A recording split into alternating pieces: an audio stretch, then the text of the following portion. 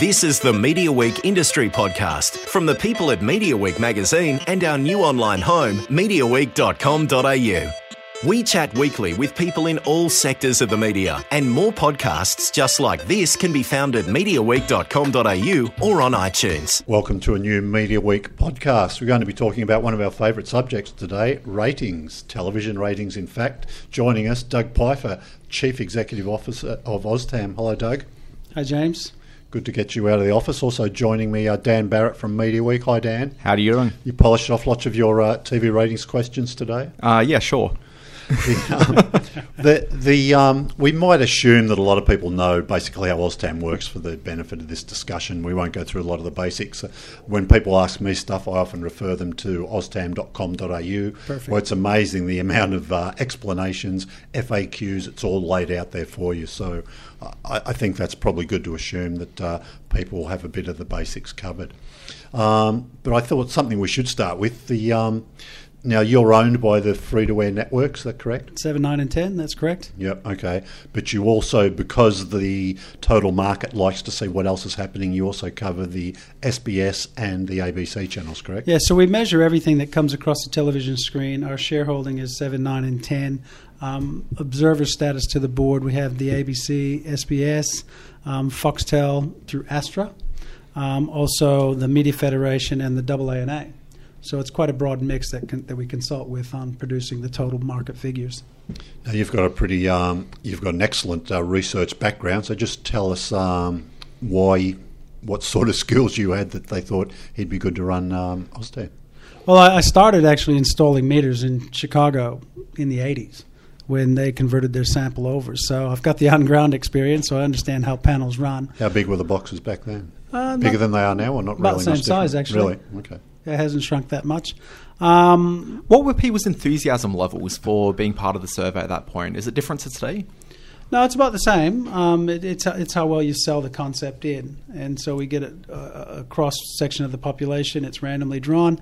It's convincing them, to be a part of the having their say in what's on television. The most common one is people will say is, I don't watch TV, which is, that's fine. It's not based on the volume of television that you watch. It's the randomness of the sample. Yeah, because statistically, you want some people that are barely watching any TV at all. Statistically, you just want to select whatever's on the other side of that door and try to convince that person on the other side of the door to accept the meter and put them into the panel. And we do it, it's been steady on getting those households into the sample over the years. We get 50% that say yes straight away.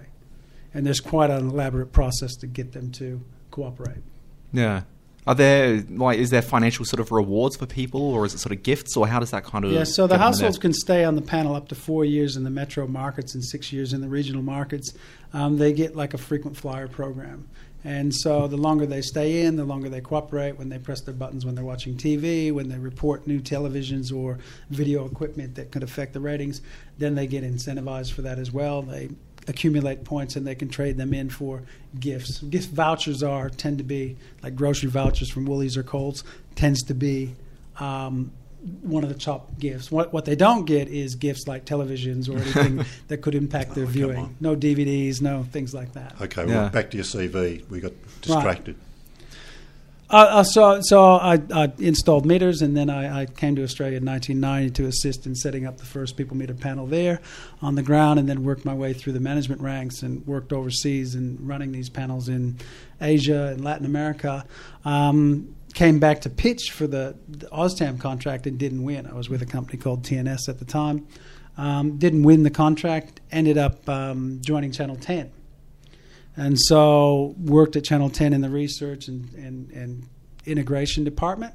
So it gives me both sides of the fence, using the data, understanding the clients that use the data, selling using the data, and also the background of the research of how that data gets put together. So that's kind of it in a nutshell. Right, okay. Massive changes since you've joined the company, I guess. One of the biggest things is the number of channels, I suppose, because were you doing, 5 channels? When we started... Were there any digitals when you started? Yeah, so when OzTAM was first set up, we had 5 free-to-air channels. In 2003, we added Foxtel channels to the mix, and we were measuring 29 channels. Separate panels, though? No, it all came out of the same households. We took the pay TV households from the metro market and the pay TV households from the regional markets and created an STV universe. That's where we get that third database. So 29 channels back in 2003 on pay TV, 5 free-to-air channels. We now have 15 free-to-air channels, 16 free-to-air channels, and there's more coming. It's 19, I think. 19, yeah. Commercial. But we measure all of it, so 19, you're correct. And we're over 100 pay TV channels that we're measuring, subscription channels, today. So the sample size has gone up slightly, and we'll look to address that because I think we need a bigger sample because people are spread across more options. And not just television, they're spread across more viewing options in total. Yeah. From a architectural standpoint at the back end, is it difficult when a channel does say like 7 Flicks got added a couple of weeks ago? Is it difficult for you guys to suddenly add this new channel into the mix? No, it's not. It's not difficult at all because we reference in our reference sites. So how the metering works, if you think like Shazam, in the household, the meter picks up the audio of the channel that it's on, the TV's on. Back at our reference sites that Nielsen have are all the possible channels and we're recording. So when a new channel pops up, we automatically record it and it can match to that. So if a household starts tuning to, say, when SBS Food was new, it'll match to that straight away. Yeah. And so we just have to inform the industry to add it to their software database and they can report it the next day. So you don't need to buy any new hardware or put new people on or anything? It's just No. We just, the networks inform us. We usually get tipped off quite early on when it's coming, so we're aware. We hold that confidentially, and we prepare Nielsen to make sure they have the extra tuners and stuff inside the reference sites, and we just let it run as it is. And then it's up to the household whether they find that channel and tune to it. We don't inform the households when it's on or what's on there. We just let them find it as it comes. You mentioned before the panel. Now, your site says there's 3,500 homes in the metro panel. That's correct. And 1,413 you can tell us why it's such an odd number in the national subscription panel, but some of those houses are in both panels, is that right? Yeah, so there's about 1,750 households in the regional that is controlled by regional TAM. It's similar to OzTAM, but the regional markets, the ownership is with the regional TV stations. The panel that we take out, that probably needs to be updated. We take the pay TV households, hardwired pay TV households in the metro, and the ones in the pay TV, in the regional, and we put them together, and that gave you that number. But that's that continues to grow as households add those subscriptions as well. Right. Okay. Now, just explain to people who don't understand RegTAM and OzTAM. Nielsen actually does all the research for all ratings, don't they? That's correct. Yeah. So Nielsen's a big international company from the U.S. That's who I used to work for a long time ago. They do all the field work. They own the hardware and the equipment and have the processing skills to do it. We own the copyright, and Regional TAM owns the copyright to their data. So we set the specifications. We tell them that we want 3,500 households and X% should be in Sydney and X% should be in Melbourne, etc. And they install it and they work to KPIs that we agree to. And so they're our suppliers, so they're our contractor to the service. Right, okay. Another big change is the introduction of consolidated. We've probably had the 7-day consolidated for, 2 years, I'm guessing now? No, bit longer? Since 2010. Oh, okay. Well, that long? Yeah. Wow, okay. So OzTAM's been around 16 years, and that surprises me as well, that's gone so quickly. In 2010, we switched from a live-only currency where we added playback up to 7 days. And we still see that 90% of viewing is live. We've just launched, coming up on Monday, the 28 days, so we call it 8 to 28 days. You can now see that people are holding content a bit longer. In particular, the dramas and movies and miniseries and stuff tend to be held a little bit longer and shifted a bit more. Things that get played live tend to be sport and news and stuff and reality, stuff that has immediacy to it that might be, have a spoiler if someone talked about it. I remember, I think I was on a panel with you at Spa probably a couple of years ago now, and you talked about back then that there was very little viewing outside the 7 days. Because you'd done some, you'd looked at some figures between that day 8 and day 28, and you said there was very little. Is that starting to climb? It's growing a bit. It's still small in comparison to what is live and what is played back within 7 days. Out to 8 to 28 days, there's 1 to 2% occurring. But out of all playback, out of the hours of playback during a given 4-week period, there's about 15 to 20% of it occurs, and that tends to be those dramas. So people have the ability to create their own box sets and hold content, and they can take a drama like Offspring and sit on it for 3 to 4 weeks and then watch it all in one go. And that's the type of content. The other genre that tends to get shifted a fair bit is children's content. So kids like to see the same content over and over. And so they'll hold a piece of content, and we see a piece of content on children's stuff survive for even past 4 weeks. They'll just play the thing over and over and over. So think like The Wiggles or Peppa Pig, constantly coming home after school and watching similar episodes or the same episode. Yeah. When you're looking at the statistics between how much people are watching things on time delay against internationally, is it fairly comparable, or does it really sort of shift quite dramatically sort of market to market? No, it looks very similar from what I've seen from, say, the US or the UK or even the Netherlands I looked at the other day. It's very similar. People will still watch sport live, and sport makes up a large proportion of live viewing. I mean, it's immediate, and you need to know the result, and there's fanatics out there. And so it's that drama, again, that tends to be shifted, but the percent tends to be around the same. In this market, we don't have the pay TV coverage that they do in the U.S. We're at 30%, and they're at 80 to 90%. But even then, it still looks about the same. People still come home and watch a lot of linear television. In terms of the actual sample size, you said that you'd like to get more people on board now that we've seen an increase in the number of channels available, and of course there are viewing options that exist outside of the free-to-air broadcast. So with that in mind, I've heard it said before that the Australian sample size is actually much higher than you do find in a lot of other countries. Would you be looking to increase it still, like with that in mind? Like, is it...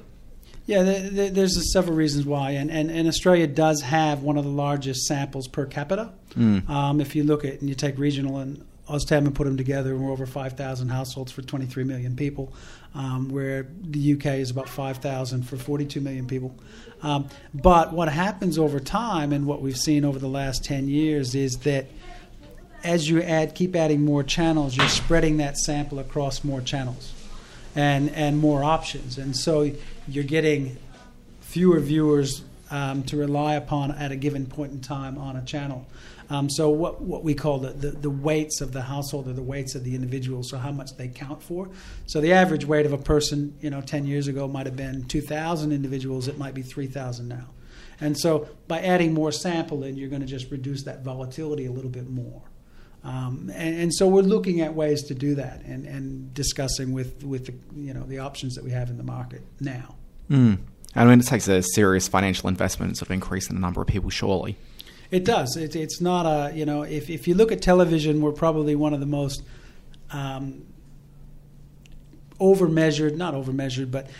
complete measured or scrutinized media that's out there. We get measured minute by minute every single day, and it's out there at 9 a.m. And if it's not out there at 9 a.m., the phone starts ringing, where is the data? Where other measures are diary-based or recall-based or delivered weekly, monthly, or whatever. So, it is an investment, but that's where people are investing their dollars, and we need to make sure that it's robust. So we have to invest in the currency. Yeah. Sorry. How frequently do you miss that 9 a.m. deadline? This year, only a couple of times. We had an outage with the telephone provider where we couldn't get the data back, and that was not a Nielsen issue. And so over the last, we went for a long streak there for a period. We went about 700 days without missing that deadline. And then we missed a couple of times. But it's usually the fault of a telephone company or something where we can't get the data back and get significant enough sample. Now, the meters will store the information for up to 7 days, so we can always get that data back. Yeah. And so we don't miss anything. Was that 700 days up on the wall somewhere? I'm sure the Nielsen guys had it up on the wall. Good to see you blaming someone else there, Dave. Always. What was I going to ask you then? You're talking about the accountability of TV to its advertisers by the data you supply. The digital people might argue with you because they say by far the most accountable medium, and you could probably see that by the sort of increased dollars they continually get. Is that one of your challenges, to sort of keep the TV advertisers happy and sort of, ensuring them that the money they spend with TV, which is still significant, is worth it?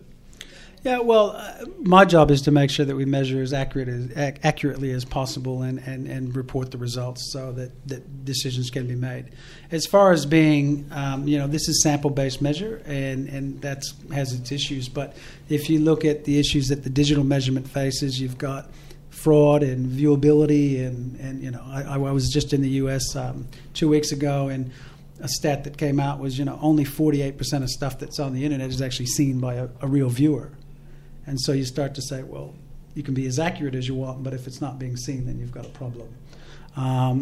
There's ways to clean that up, and people are cleaning that up. But it's all about accountability, and that's where we take it seriously, and we invest the money into making sure our samples are large enough and that our data is robust. So those digital companies, the actual broadcasters know exactly how many people they don't have to do an estimate. Now, let's talk about your figures. So it is really an estimate of how many are watching, isn't it? Because that's where a lot of people don't quite understand. They go, oh, gee, how can you know exactly how many Australians tuned into a current affair last night? And all ratings, television ratings around the world, are based on estimates. It's based from a sample, and you project to the universe, so it's always going to be an estimate. Where your accuracy and the reliability comes in is how well you do the groundwork in terms of your establishment survey and how you recruit and how you get the highest recruitment rate possible, and then how you quality control the households, one, to make sure that they're pressing their buttons and you know all the details. So they are estimates, but using the data over time and understanding how to use averages and make sure that you use broader demographics to get a bigger sample size. If you're going to use a small sample size, say teenage boys in Sydney, 13 to 15 years old, you're going to get a bounce in your numbers just based on there's less people in that sample. That's just statistics. Yeah, but would I be right in thinking the big shows with the biggest audiences, is your estimate of that audience going to be more accurate than maybe a really niche little program where there might be many people watching? Yeah, the plus or minus variable around the bigger numbers are smaller because you've got more people saying that they're watching it. So the confidence intervals is a bit smaller. So if you get a smaller number, then your plus or minus factor tends to grow. Just explain to us when you're talking about the plus or minus factor. So if you have a rating of a 10, you might have, in a sample of a certain size, say a couple hundred, you might have a plus or minus of a point on either side of that, or 2 points on either side. If you have a rating of a 3, it might be a plus or minus of a 1, which is a 30%, or it might be a plus or minus of a 2. So the volatility around that number. But there's techniques of using 4-week averages, looking at that same program over time, that reduces your chance of, or gives you a better estimate of what that program is rating. Because we put a lot of ratings out on social media. Mm-hmm. A lot of sports fans love their sport, and they get really upset when their sports get small ratings. And we get a lot of feedback. You get a lot of people angry at OzTAM. They blame us. They blame OzTAM. When they ask us for more information, I always make sure I refer them to your website, which I think is a real eye-opener for a lot of people, because then they sort of understand how you do it. But what do you say to people? We get a lot of feedback, particularly the A-League really seems to annoy a lot of people, that they just can't believe that some of those audiences are so small when they see big crowds going to the games and then really tiny audiences watching on TV. Is that, could there be more watching than your estimates? There could be more, there could be less. That's what an estimate is. I think with Australian sports in particular is that we've got so many codes of football in this market.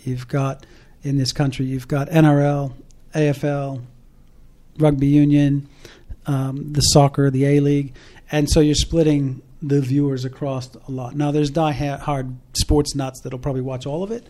There's some. Now, if you have a big attendance at a game, those people won't be at home. They won't be counting in the ratings if they had a box in their house if they went to the game. And so, unless they watch a replay when they get home before 2 a.m. Exactly. Look, and we see in markets where Melbourne and the southern states where AFL does a lot better. Obviously, it's an AFL market, and NRL does well in Sydney and Brisbane, and then the A-League does okay across the other states. But it also depends on the penetration and the channels you're on as well.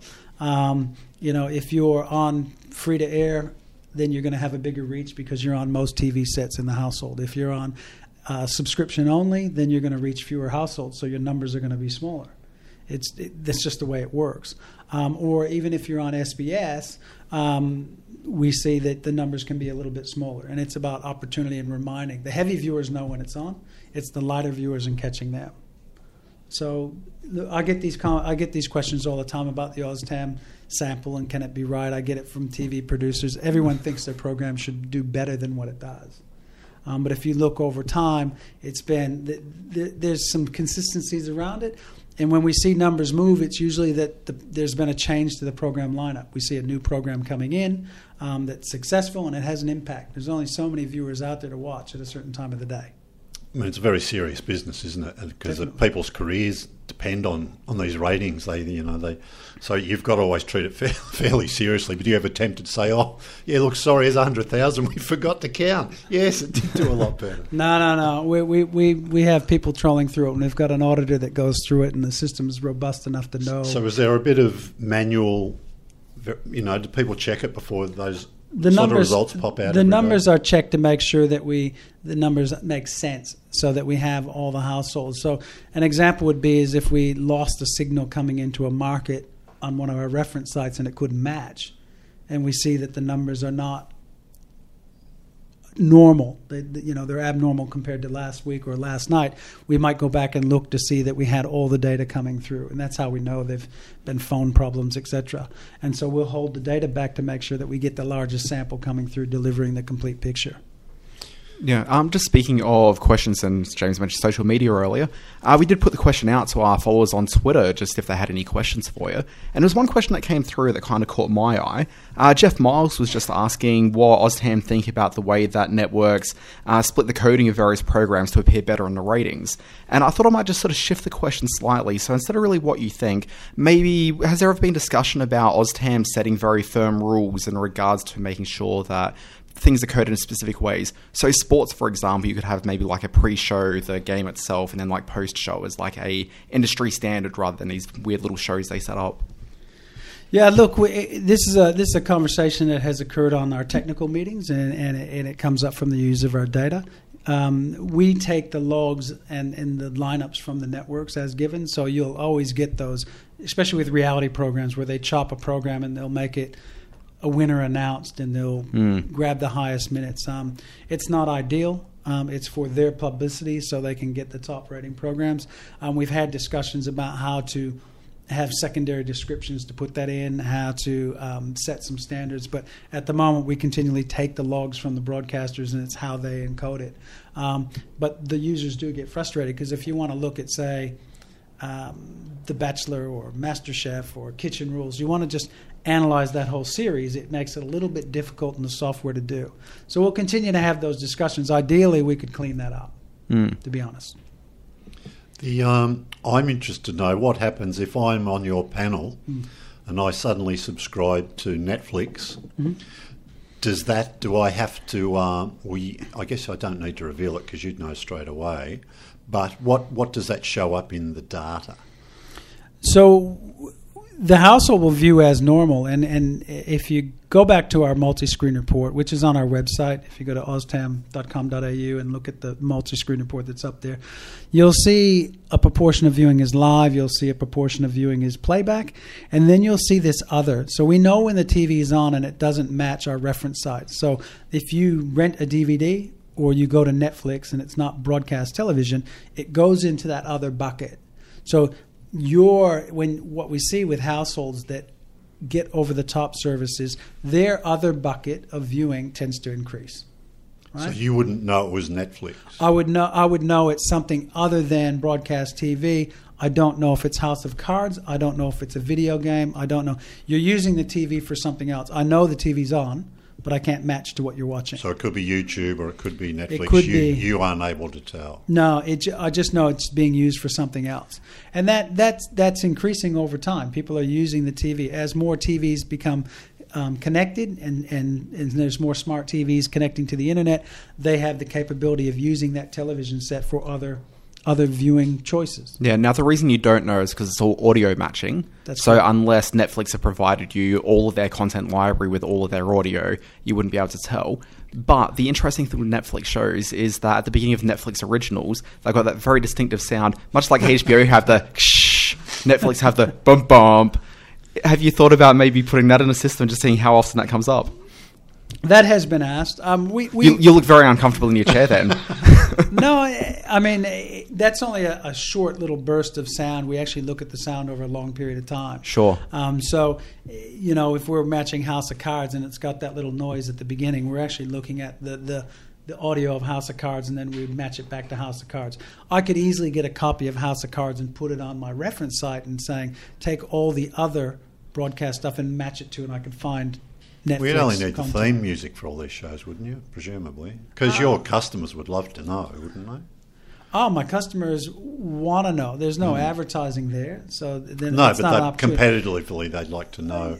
Most people want to know what's going on. I think that's why we continue to introduce 8 to 28 days. People aren't going to necessarily trade off 8 to 28 days of playback, but you want to know from a research point of view how many people are actually holding your content and doing other things with the television set. If you look at 8 to 28 days, some of that content is in that other bucket past that 7 days. Up till now, we've been shoveling it over there because if someone sat down and watched 3 episodes of Offspring 3 weeks from broadcast, it's going to go in that other bucket, but it's really broadcast television. It's just been delayed. And so that has increased over time as well. And so people are doing things differently. From a research point of view, everybody wants to know what everybody's doing, not just on the TV set, but what they're doing in the household. What are they doing on their phones? What are they doing on their tablets? What are they doing? And also, what are they doing out of home? How do we measure? The constant question we get is, how do we measure pubs? We measure the number we put out for a sporting event says 1.2 million people watch the AFL on the weekend. There's a large number of people that are watching it outside the household. There's never going to be a way to fix that, is there? No, they do. If you look in the markets, and we trialed the technology last year, there's portable meters that work off like a Fitbit paging device that it works a little bit different, where the broadcaster encodes a watermark, an audio watermark, into the signal, and these devices pick it up. Now, Nielsen are working on that. They bought a company called Arbitron, which has that technology. They're shrinking that down to a mobile phone. So you're in the pub with a mobile phone on, it can match that up and say how many people are watching. Will they just have them in pubs? Because they wouldn't need to link it to people. These devices are carried by people. It's got a motion detector on it, and it picks up the audio. It's a little bit different. So but that can't tell multiple numbers, though, can it? It can tell. How would it know if there's 2 people or 50? No, but see, you're switching from the interesting point. What we measure today is we measure the appliance called the television set that sits inside the household. And then the household members log into a meter that says, dad's A, mom's B, and then the kids C, D, E, and F, and there's a spot for visitors. If you look at a portable people meter, a PPM they're called, and this is what Canada runs it on, their ratings on, you're measuring the person. So the person, you assign the person the meter, he takes that with him anywhere he goes. They actually measure TV and radio off the same panel. And so you start to measure multimedia with this as well. And they do that in several markets. And we've had a trial. We've had encoding on 7, 9, and 10, and we've had 50 portable meters in the market last year. And we're trialing different technologies to see if it is acceptable in this marketplace. But some markets actually use that as their currency. I'm led to believe Arbitron went very close to winning the radio tender here once, probably a little over a decade ago, when the radio market nearly went to portable people meters, but backed off at the last minute because they were still not 100% sure. Yeah, so some of the Nordic countries have it. There's 80,000 of them installed, individuals carrying them for the radio markets in the U.S., and that's what Nielsen runs now. And so radio is on, completely electronic, and you can get minute-by-minute data there. And you can get daily data if you want. So it's an option. At the moment, as I say, we're measuring the television set, which I think it leads us to the next question you're probably going to ask is our second screen measure. We're measuring the television set, and that's where most of the viewing goes. But more and more content's being put up on video players. So you've got 7 Play, and you've got 9 Now, and you've got 10 Play, and you've got Go, and all these players. iView is one of the bigger ones. SBS On Demand. More and more content's going up there, and people are using these other devices to stay close to content, and they're using them like a TV set. Now, the majority of their viewing is to the big screen, but if they can't get to that big screen, or they want to stay close to a piece of content, or they have spare time throughout the day, we're seeing 20, 30 million minutes of viewing a day on other devices, and we built a collection system to capture that now. I want to talk about some of those stats that you Sure. publish in your multi-screen report, and I think we've both got questions about that. But Just briefly, just before we get to that, how often does a person have to press the button to be registered as being in the room? So as soon as the TV comes on, the box will light up. The box looks similar to a clock radio, if anyone has one of those anymore. Sorry, I'm confused by this idea. Yeah, it's called your mobile phone. So it lights up and it says who's in the room, and then you log in. And if you don't log in straight away, it starts flashing. We've actually added the capability to make the box beep, and so to get their attention to say, you're not logging in. If they don't log in over a certain period of time, they don't count in the ratings that day, and they'll get a phone call, and we'll beat them into submission. We'll convince them to log in. One of the problem areas we've always had in most markets around the world is teenagers in their bedroom. They turn on the TV and they're doing other things, and they don't log in, and the meter just runs, and then they fault the entire household. So they have to log in as soon as they go, and then if they don't, a certain period of time, they're going to get edited out for that day, and then they'll get called. If they don't cooperate over a certain period of time, they're going to get removed from the panel. Yeah. How many meters can you have in one house? It's on every single TV. So up to, how many would you go to? As many TVs as they have. What, 6, 7? Yes. Yeah, really? Yes. What's the average number of TVs in the Australian household? 2. 2? It's declining. Yeah. So we used to be about 2.2, and we've actually seen the number of television sets go backwards over time. And I think it's because the number of screens in the household has actually gone up. And so when I used to present the multi-screen report, I used to say that the preferred screen is the big screen that hangs on your wall, but preferred can be anything.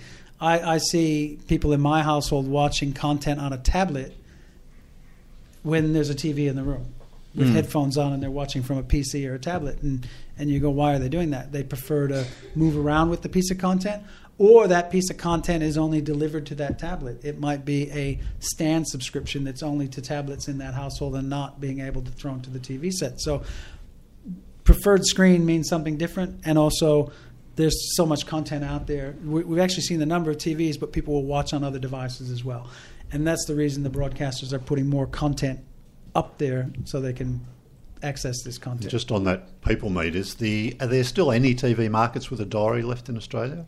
Because I know the Northern Territory was one of the holdouts. I don't think they've had a diary in there in years. So there's no diaries at all anymore. I don't even think they have measurement at the They moment. just don't measure at all. They haven't been So they measured used to do for a while. diaries up there for maybe, 2 surveys a year or something? And Some of the regional markets used to be that way. We've got meters now in a regional TAM has meters in Western Australia, and we're looking at metering more of the country as well to get more coverage. Yeah. I'm thinking about my personal viewing habits where from about 10:30 at night I'm falling asleep on the couch, convincing people in the house that I'm still awake and watching the TV, and convincing myself of that, but I'm not really paying attention. How am I getting counted? So if you're in the room with the TV on, then you're logged in. Okay. We will have people falling asleep. We don't ask them, are you watching the television set? Yeah. We ask them, it's we better start in Dan Barrett's household. Yeah, I mean, He doesn't Colbert have would be meter. performing much better at night, I think. So if you started watching at 9 o'clock and you watched until 9:30, 10, and then you drifted off, then the meter's still going to register you in there. It's opportunity to see. So the definition of television in this market is in the room with the TV on.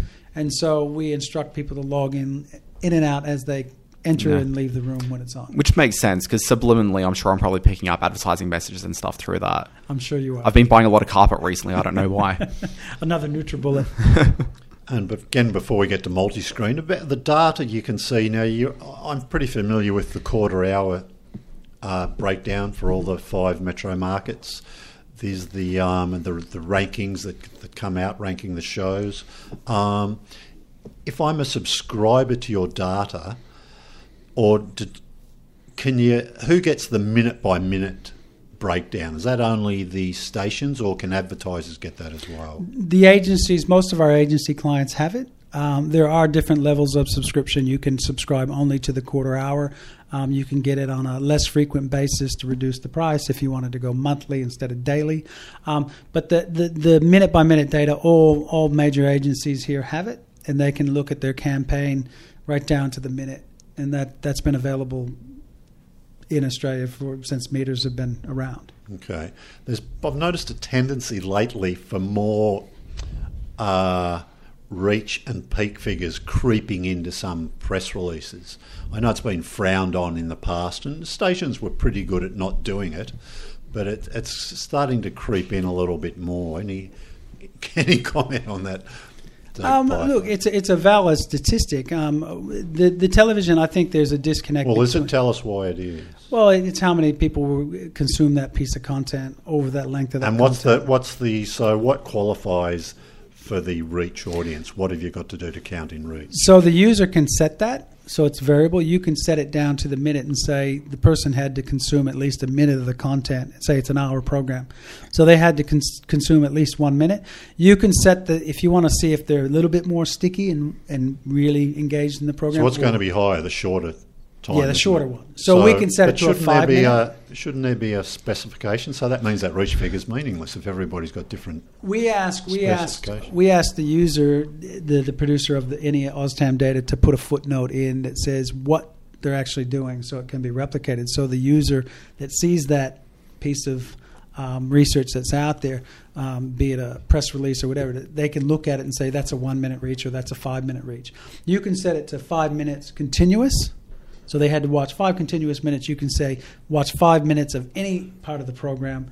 So it's up to the user. But we ask them to put down the demographics they're using, the time period they're using, the channels they're using, and put enough information. There's guidelines on that. And they're pretty good at that. Now, the reason the reach figures, I think, are creeping into the thing is because, if you look at the digital media, they're out there talking about stream starts. And stream starts are not average audiences. Stream starts, is somebody that's been there for a couple of seconds. And so one example that I saw the other day was SBS put a piece of content up on Facebook, and it had an auto start on it. And the next day they said there were 2 million viewers that were reached by this piece of content. And if you actually looked at how many people watched less than 3 seconds, it was 1.1. So more than half scrolled through it. So that's okay as long as you label that and put it out there. Now, if you worked out an average audience, like television does, it was probably around 5,000 or 6,000 viewers that actually, on average, watched the minutes of content. So it falls from 2 down to 5,000 quite quickly. Similarly, can a peak also have variable? A peak is a peak minute. That's going to give you the answer. So that's always a minute? Highest. That's always the highest you're going to get. Okay, and that's someone who has had to watch for 1 minute. That's the total of the highest. So if there's a the a maximum 60-minute time of program, people watching for 1 minute. Yeah, exactly. Yeah. As long as they label that's the peak minute, then you can see the highest amount that reached. And in those, you talked about the stream starts. Like, for example, in 10 Play or an SBS catch up, there might be 4 stream starts in a program. Yeah, so that could, if they're just counting stream starts, that could be multiply the audience by 4 if you're only counting stream starts. Is that correct? It can. If that's how they set up there and they've got the ad breaks in there, then starts can be chopped up several different ways. So that's why if you look at our second screen measure, we introduced a term called VPM rating, and VPM is video player measurement. We get all the viewing coming through the players, say iView or 7 Plus, sorry. We can see how many people start the event, but we actually see we take the duration into account.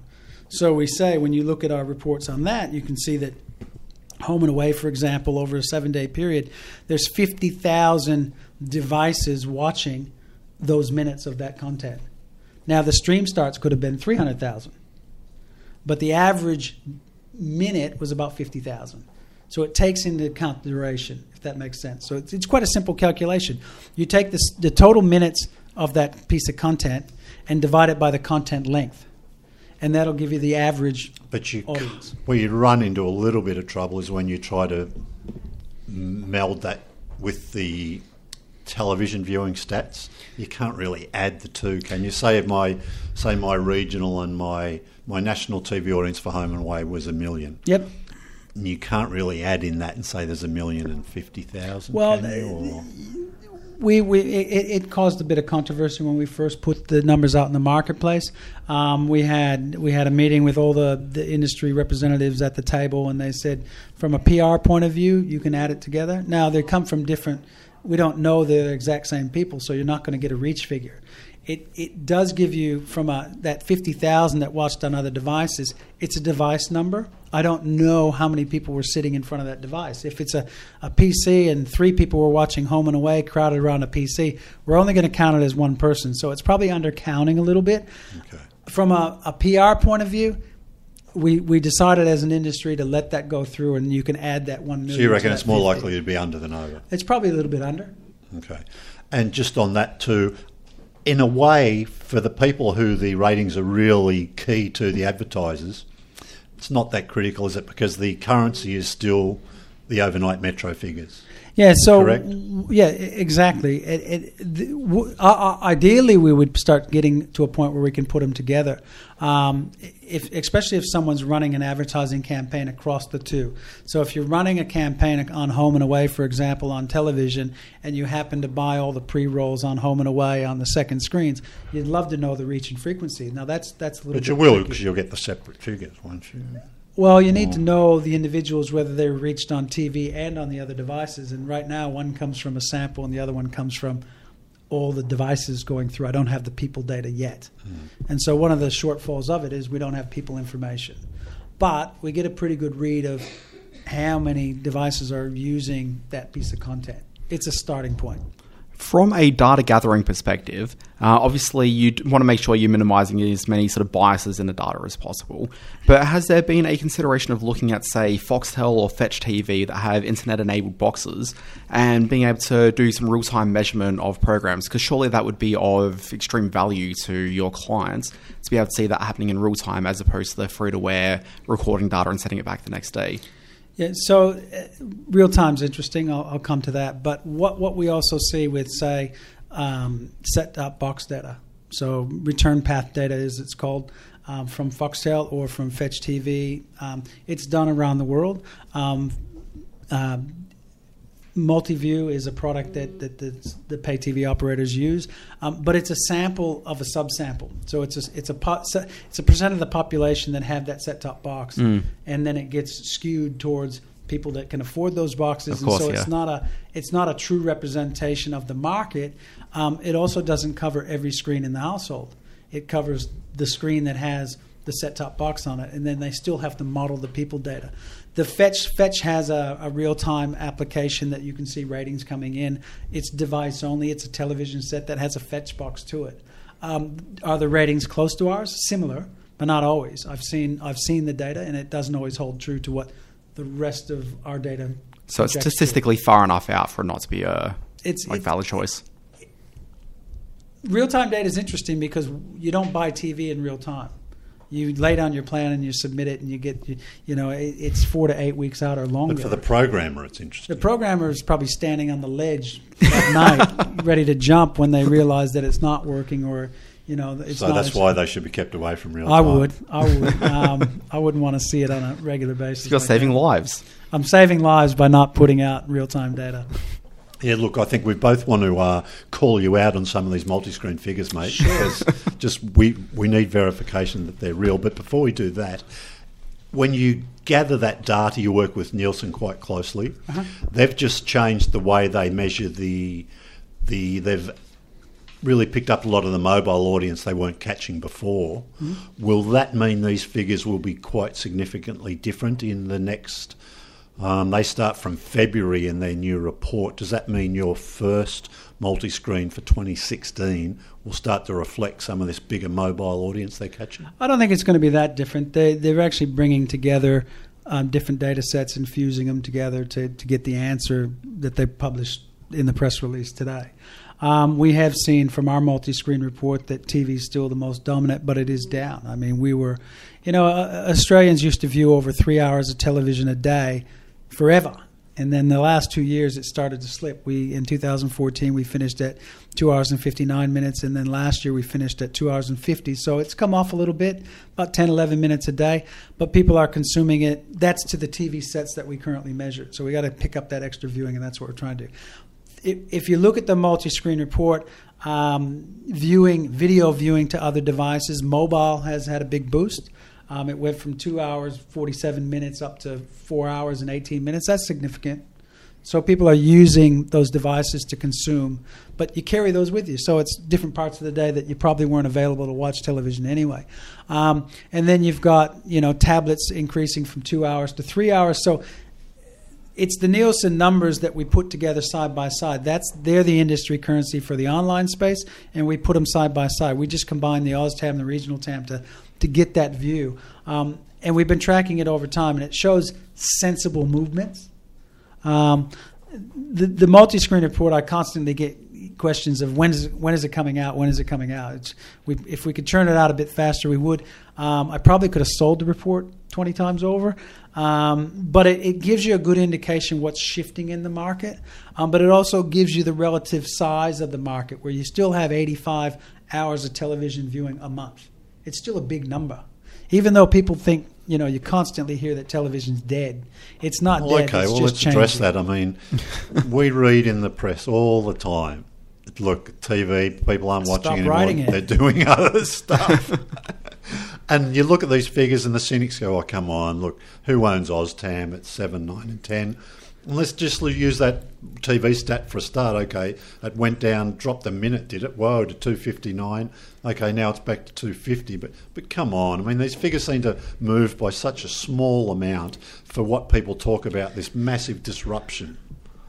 Well, if you think about its time spent, and that's where you look at the top rating programs. We used to have programs that rate 2 million, used to be a good number. Exactly. And now we're down to 1.3, 1.4. Well, hey, hang on a minute. That's very rare. These days, if you're doing north of 800, you're probably doing a high five. And look, that's where we added more channels. And the amount of television hasn't changed that much. It's just spread across more channels. What we do see is that the other viewing choices have pulled back that 10 minutes a day, where we've got certain days of the week or certain days where we're not reaching. So instead of, let me give you an example, 10 years ago, we used to reach 75% of teenagers in a given day with television. Now we only reach 50%. It takes us 7 days to get. So in some demos and categories, there are really big movements. Well, there's big movements because they have so much choice in there across other devices and across other screens. So they're using not just television content. But for that statistic you just quoted not to have a bigger impact, there must be people at the other end of the spectrum who are watching a hell of a lot more. The older audience, if you look at the multi-screen report, and this is not anything new, the older demographics have more time. They don't work as often. They may not be working at all. And there's more of them now. There's more of them. We're an aging population. So the median age of the television viewer has definitely gone up. But this is the same in every market around the world. But the main thing, if you look at, and this is probably back to your question about reach figures creeping in, we reach about the same amount of people in a given week. We definitely reach the same amount. There are people out there that say they claim they never watch any television, but that's claimed. And then you ask them usually about a sporting event or a news event, and they go, oh, yeah, I watch that. Now, do they watch live, or are they watching more playback? Are they time shifting and holding it? And that impacts some of these numbers as well, because every time you record stuff and shift it out, you can't watch live TV when you do play it back. And so it's the combination of devices in the household, access to more content, and access to more channels that's changing these figures. Now, you were saying that teenagers were largely affected. Teenagers traditionally have always been a little bit sort of hard to pin down, I'd probably presume, because they're in a stage of life where they're just constantly out and about That's and correct. doing stuff. I'm always curious about like the 25 to 39 sort of year-old demos. Like, are you seeing sort of a fair bit of movement sort of around there? Yeah, a little bit. One of the facts, if you kind of go back through, and I'm talking 10 years of data or 15 years of data, we as a society are leaving having the first child in your household. When you have a child in your household, the first time you have a child, then you start watching more TV. Yeah. You stop going out. So you can't afford to. You haven't got the time. Your wife's not going to let you. Well, there's that. So you stay home and you start watching TV. We've actually left having that first child a lot longer. And so that demographic over time has watched less TV, but they also have impacted by other things and they have access to other devices, etc. We also, it's fascinating. You got to take the ABS data and kind of use it with the TV data to understand how the market's shifting. Kids staying at home longer, they might watch a little bit differently. They're watching on other devices in their home, or if they're moving out, then it's completely different because they're watching they're in control of everything, but they're probably out more as well. So life stages, as you get older, certain triggers like a child. If you retire, you'll watch more TV. Is it harder at all getting people nowadays, aged between, say, maybe like 18 to 22, 23, like talking to a lot of my peers over the last, few years and people a little bit younger than I am, I've noticed a massive trend in people not getting a TV when I've moved out of home for the first time because they've got their iPad or they can stream whatever. Like, are you finding difficulty finding that sample base? We don't have a problem finding the sample because we'll take them if they're in that. We changed our sampling in 2013 to include households that don't have a landline. Okay, so we used to recruit, up until that point, we used to recruit households based on random digit dialing to landline in households. We started ringing households on or individuals on their mobile phones and then recruiting that household. We started to find a different type of household on the end of that mobile-only household. A little bit more rented households, a little bit more group households. So think 24-year-olds living together in Bondi Beach, for example. And we start to see in those households where there's one TV and more tablets. So the device ratio is a little bit different than a household that has mom, dad, and a couple of kids. Now, we'll also see some of those households will take Foxtel subscription with them from their parents. Yeah. You can take Foxtel Go. So we're starting to find other viewing on other devices in those households on other devices. So that's again, back to the importance of measuring every screen, because what we're currently measuring is the television set, and we have to measure all devices and people. Some of the stats, 87.4% watch free-to-air weekly. It's only down 1 point, 88.5 I think it was. Yep. The previous one seems very high. Not really. To watch it weekly. Now, that's people what? That's 10 plus. watching. So is it everyone, or is it? No, that's everyone. That's total people figure. We reach most people. So there's really only 12% of Australia doesn't sit in front of a TV. You gotta sit back. You gotta step back and look at the time spent figure that I talked about. And this is free-to-air TV. That's correct. So come on. If you go back and look at the time spent, their time spent is down 10 minutes a day. Right? So they're not watching maybe every day. So if you looked at a daily reach, once a week though. So that's only once a week. 12% of Australians are not watching any free-to-air TV in a week. And if we looked at a 4-week period, that would be 90%. Especially with all the SVOD and all that, going, come on. But you still watch your sport, you still watch your news, you still watch. What we see in SVOD households after a while is they'll binge view on SVOD households. They'll binge view a fair bit, but they will supplement. They'll come back to television and they'll start watching it. They start using that SVOD service like a DVD store. So majority of our households, they are watching a little bit less, but the weekly reach is still there and the monthly reach is definitely still there. But the other one that really stands out for me, 91.4% of all TV viewing is still live. That's another stat that's moving down, but very gradually. Come on. That goes back to... I love it. And then tell me what you do, and then there's a sample of one. Well, no, I'm not. I'm just saying in general terms. So if you... I read in the newspaper, Roy Morgan Research tells me there's millions of people watching Netflix. Well, I'm thinking about my household where we're Oh, no, very well, much don't. not. Oh, no, no, I'm don't. just thinking. No, we're- it's fine. No, in my household, like we're not a sports household, so that's I think skews it dramatically. Because I think you're. I'm sure you're right.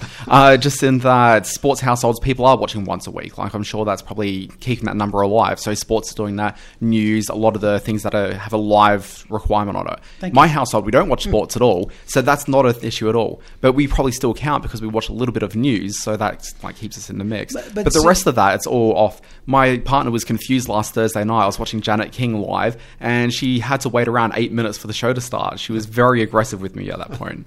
I find it amazing that, and this is why we use people meters, claim viewing and what people think people view or claim they want to give you the right answer. I only watch news and I only watch whatever. I don't watch any of this other stuff. And I used the example the other day. I would have to consider myself a Kardashian viewer because I have a daughter. You know we're in my recording this, household. right? Yeah. Yeah. I have to admit it. My daughter, my wife watches MKR, and last night I sat through MKR. Now, do I go out of my way to watch it? It's not my demo, but I'm sitting there. I'm probably on my phone.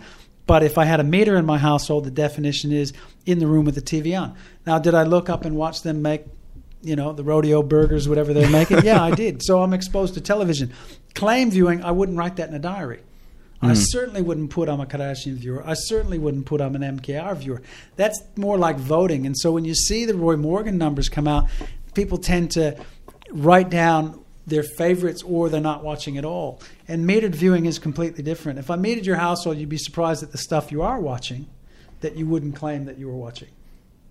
I'm positive of it. Yeah, Now- but still, James I mean, is really into Kardashians as well, though. We need to put He that is. right up front there. He's a bachelorette. Okay, come on. The other one that I won't throw too many of these at you. That's fine. The 84.5% of all video viewing is on the traditional TV. Okay, so that doesn't leave much viewing on tablets, mobile phones. That would seem to me one stat that could really swing a little bit, given this new measurement of the mobile audience, perhaps. Yeah, but even if you look at the minutes of viewing that we're collecting from the broadcasters' catch-up services, it's 20. I think the other day we hit about 30-some million minutes per day. Now that seems like a big number. We still collect nationally 4 billion minutes of television a day, and so if you go back and you kind of got to Stop dazzling me with big numbers. you got to look at the demographics is part of it. So you got the older audience that can view longer, and they do view about 5 hours a day. You got the younger demographics that view an hour and a half a day, but not every day, and that's where the reach takes time to build. And so you, as I said, the median age of the demographics getting older on a daily basis, but you can still reach the same amount. So you got to look at the multi-screen report and spread it out and look at what's happening in the households, and look at what's happening over time. We used to view over 90 hours of television a month, and we're at 85. So there is chiseling away at it as people move away from the television set to watching on other devices. Now, when you watch television on a device, it's different than watching on a TV. If you're watching on a television set, there's a higher probability of you changing the channel and watching and continue to watch longer. When you're on a device, if you're watching, you say you went in to catch up on a program, say Q&A on your tablet at lunchtime, chances are you're not going to stay around and watch the next program. There isn't a next program. And you probably go in and you go out. And we see that with the data that we collect. And so you're not seduced into watching a hell of a lot more. You're in there for a reason. Now, some people will watch a lot more on there, but in total, it doesn't add up to the numbers. There's a lot of volume of people sitting there with the television on every night at 6 o'clock until 10 o'clock at night when they go to bed in peak hour. And so it translates to the numbers that you're seeing in this report. The interesting thing is it's not going up, and it is showing that it has come backwards. Internet-connected TVs, not internet-capable TVs, I think you say about a third, Yep. 33%. Do you have any stats on how many of those are connected? So about 3 or 4 years ago, about a quarter of them were connected, and now about half A quarter of that number. of that third. Yeah, but now we're about half connected. The TV sets, now these in that number in that multi-screen report tends to be a smart TV, It's capable of being connected to the internet. For me, that means nothing. Any television set is capable, even if it's an old analog TV. You can take an Xbox and plug it into the internet and watch iView on it, or Channel 10 Play. And so that's connected to the internet. So capable, that number, that capable TV, most of the TVs that are going to be sold now will be a smart TV. That's what I mean. It's hard to buy one now that's not. But even does that mean a lot of people still watching old sets? Yes, there are. I mean, if you go back to the multi-screen report and you look at how many households are 100% digital, we're only at 97%. And it kind of amazes people, well, we haven't had analog television in the last few years. But if you have a council cleanup day in your neighborhood, you're still seeing fat screen televisions, fat wide TVs on the curbside, and people still hang on to them. I don't know why. Either they got a set-top box or a game or something else. They're using it to receive video of some sort. Eventually, that'll get to 100% and 100% HD as well. Capable means, I think any television set is capable, because I can plug a game into it. I can take an Apple box and throw content to it. So internet capable in this report is starting to become a little bit meaningless. Now, obviously, you were saying everything's like capable, but I mean, in terms of the actual strict definition, I'm thinking like maybe sort of TVs older than maybe 5 years. You had a thing where, you know, you might buy a Sony TV, for example, and it has internet capability, but you have to buy an extra dongle to be able to make that actually a reality. Was that still considered to be an internet capable television or not? It could be capable. I'd have to look at the definition, but because TVs now have it built in, so it's not a concern. And this is where we're starting to see the number of connected TVs go up. Yeah, the newer TVs, you know, when you first turn them on, they don't scan for channels. Most of them scan for your internet. Yeah, well, your Wi-Fi first. Different. So they look for your Wi-Fi. Before, when you had a smart TV, it was quite clunky to get connected to the internet. That's getting easier. So that's going to make that. It's likely to make that other bucket grow as people find apps on there and find YouTube on there and find different things. So it's going to shift as people use their television for other things. That, I think, will increase. The other one that's kind of interesting from this multi-screen report is PVR households. We see that, you know, we're heading towards 60% of households. Well, there's households that just still watch television, you know, and turn it on and don't record things. And this is where that live figure comes back. And so this comes from the establishment survey as well, and we know 50% of these out of this 60% are Foxtel-type households. So how many of that 58%? Half. Just over half? Yeah, about half. Yeah, okay. Now they tend to have, you see the next number is 17% have two. They tend to be more Foxtel households. If you have the means to get one, you're likely to get two. Some households buy their own PVRs. Any VCRs still there? Probably not. That's right. You're not counting statistically still flashing 12, is it? I still don't know how to work it. The thing that we find in households that don't have a PVR, there's still recording playback being happening. So what I mean by that is, so we know a household doesn't have a PVR. If we run those households against the data and say, how much playback do they have, we're finding people are playing back content. So that's using a smart TV as a PVR, going into ABC iView and watching Q&A from last night on the TV set without a PVR. I don't need to record stuff because I got it there.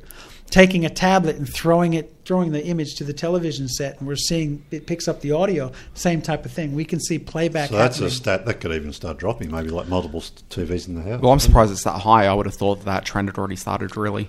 So he thought it was high and you thought it was low. Yeah, well, you've talked me around, though. Now I'm tending towards Dan.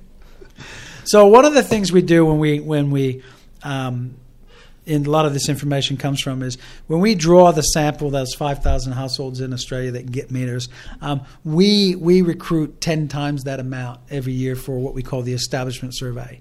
And it's probably one of the largest surveys around, and we compare it to the ABS, the government census data. But what we ask is questions, all this technology questions that the government doesn't ask. So we have a pretty good read across Australia saying how many people have a PVR, how many people have a smart TV. So we use that information to make sure the panel's balanced on that. But we constantly surveying the market. Now, what I find in when I talk to people like you in the media or even my agency people, they tend to think about their own viewing in their own households. And there's a lot of households out there that don't have the means or still have one TV and watch as a group and sit down and watch television. They don't have a PVR, and there's 70% of the population that doesn't have Foxtel. And so they've got 19 free-to-air channels that they scroll through. They're watching more free-to-air. So you got to think of it not as your own viewing or your own friend's viewing. It's different in how we sample across Australia. It's more representative than a media person's view. Yeah, look, I'll finish up in a minute with a couple of quick fire round of questions. Dan, you got anything else sort of weighty or meaty you want to? I'm kind of tapped at this point, I think. All right, okay, good. Next all right. two of us. Look, before you get out of here, let's fire off short answers, please, Doug, on some of these. Now, in the past, we're led to believe some of those early days of OzTAM, there were some fiery board meetings made. Is it a little bit calm around the board table these days? I mean, we constantly looking at improving the measurement, so the board meetings run very smoothly. Yes, okay. Not too much divergent opinions? No. The growth of channels, you talked about there's no real challenges for you when they add a channel because it's all audio matching, there's no dramas. Do you think we'll see many more channels? I would think so. Compression technology will only improve over time. The broadcasters can leverage that technology to squeeze more channels in. It's a cost equation for them, whether they can afford the content to put more channels up, and does it pay for itself? I don't have an... Is it capable? Yes. Will they do it? I don't know. We'll probably see a couple more coming. Sorry, just on that, was there any demand at all to start measuring the home shopping channels that started cropping up a few years ago? We measure it. Anything that goes to the screen, even the radio channels that are on there, because they're audio, we can tell when people have it on.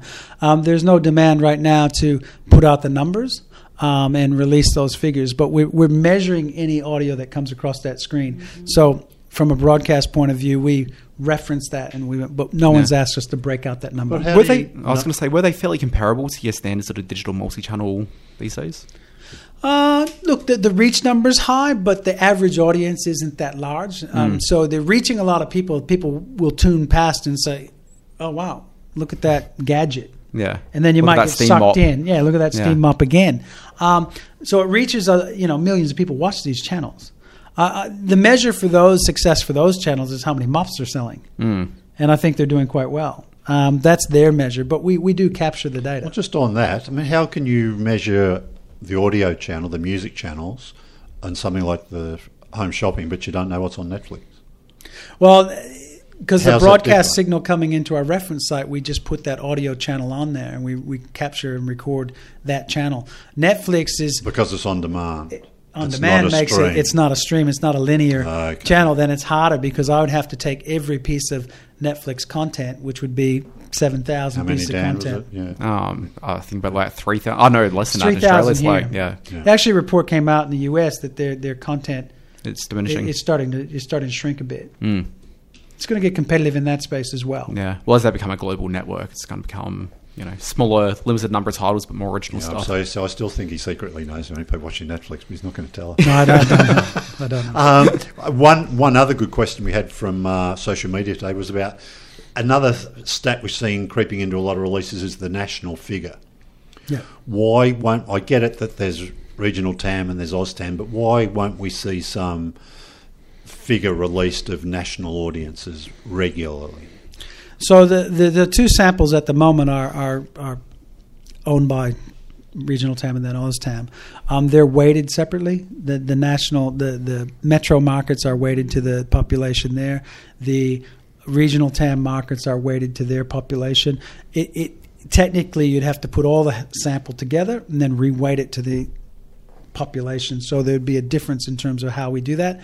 It's really getting down to... Does that mean adding the two isn't... Adding it's okay on thousands, but what you really want is a reach figure, and that's a little bit different. So you have to reweight the panel, and then when you run an advertising campaign across, you can say how many people. Say if you put spots in Bendigo and Sydney, you could then say how many people were reached. That's what the advertising agencies are kind of asking for, is to get to a national panel. I would have thought we would head that direction once if the media laws changed. Okay. And there was consolidation. We work closely with regional TAM. I guess the best thing that we have going is that Nielsen are measuring both, and so we don't have two separate suppliers. The methodology is very similar. So putting it together, we've run trials on weighting it, and so we'll work with them. Hopefully we'll get to a national panel and have one panel, but it's got a few hurdles to get through. Last one from me. What's the next stage in this measuring of streaming on digital mobile devices? Where do we go to next and when? So the first report that we put out in the VPM, Video Player Measurement Service, we put out a 7-day rolling report. In the next few weeks, we'll put out a 28-day rolling report, because what we're seeing is on those devices that content has a longer shelf life.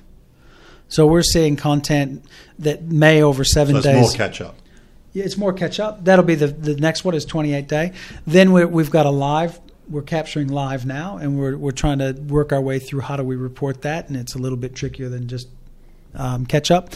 So we're capturing it all. We've got good coverage across all the broadcasters. When we build a TV ratings panel, we don't have the broadcasters. We don't ask them to do anything. We find a household, we put a meter in a household, and we get the data back, and we tell them the answer. When we go to the broadcaster's player, we have to ask them to put this piece of software in their player to give us the answer. And so we had to build that up across all the broadcasters. Now, it's not just one player. Channel 10 has a iOS player for 10 Play, has an Android player, it has a browser-based player. So they have to put the code in it. Every time they do an upgrade, that code needs to travel with that player. And so we've built to that. Now we've got what we call census level data. It's not anything to do with the government census. It's device census level for their player. We've got good coverage now.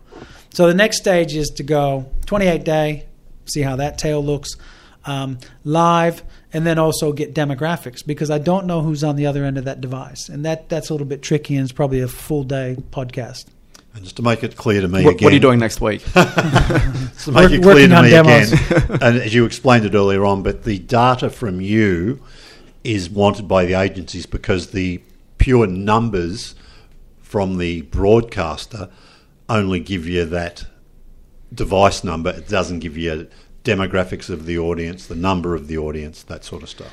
You give a richer data. We will, when we release that data to the market in total, Yes. we'll get to that. That will be all the data coming through, and we'll have demographics that say how many people watched Home and Away on catch-up. Now, ideally, what you want to do is put it back to TV, because you want to see how many people are watching it here and here, or the combination of both. And that's the trickiest part, is bringing that to market. All righty. Well, that's good. I think we should... that's been a heavy session, but I think it's interesting to hear all that stuff. And a lot of people have a lot of interest in ratings, how they're calculated, and what the future holds. Doug, this has been absolutely fascinating. Thanks so much for your time today. I really appreciate it. I'm sure people listening feel the same. Yeah. Thank you. Yeah. And if you've stayed to the end, well done. And for those that stayed, I'd just like to remind people to check out the website, mediaweek.com.au. Check us out on Twitter, Facebook. Connect with us. Yeah. And subscribe to the podcast. OzTAM.com.au, they've got coverage maps, they've got calendars for the survey weeks. If you like getting into all that stuff, plenty of information there for you and your friends. Thanks for the plug.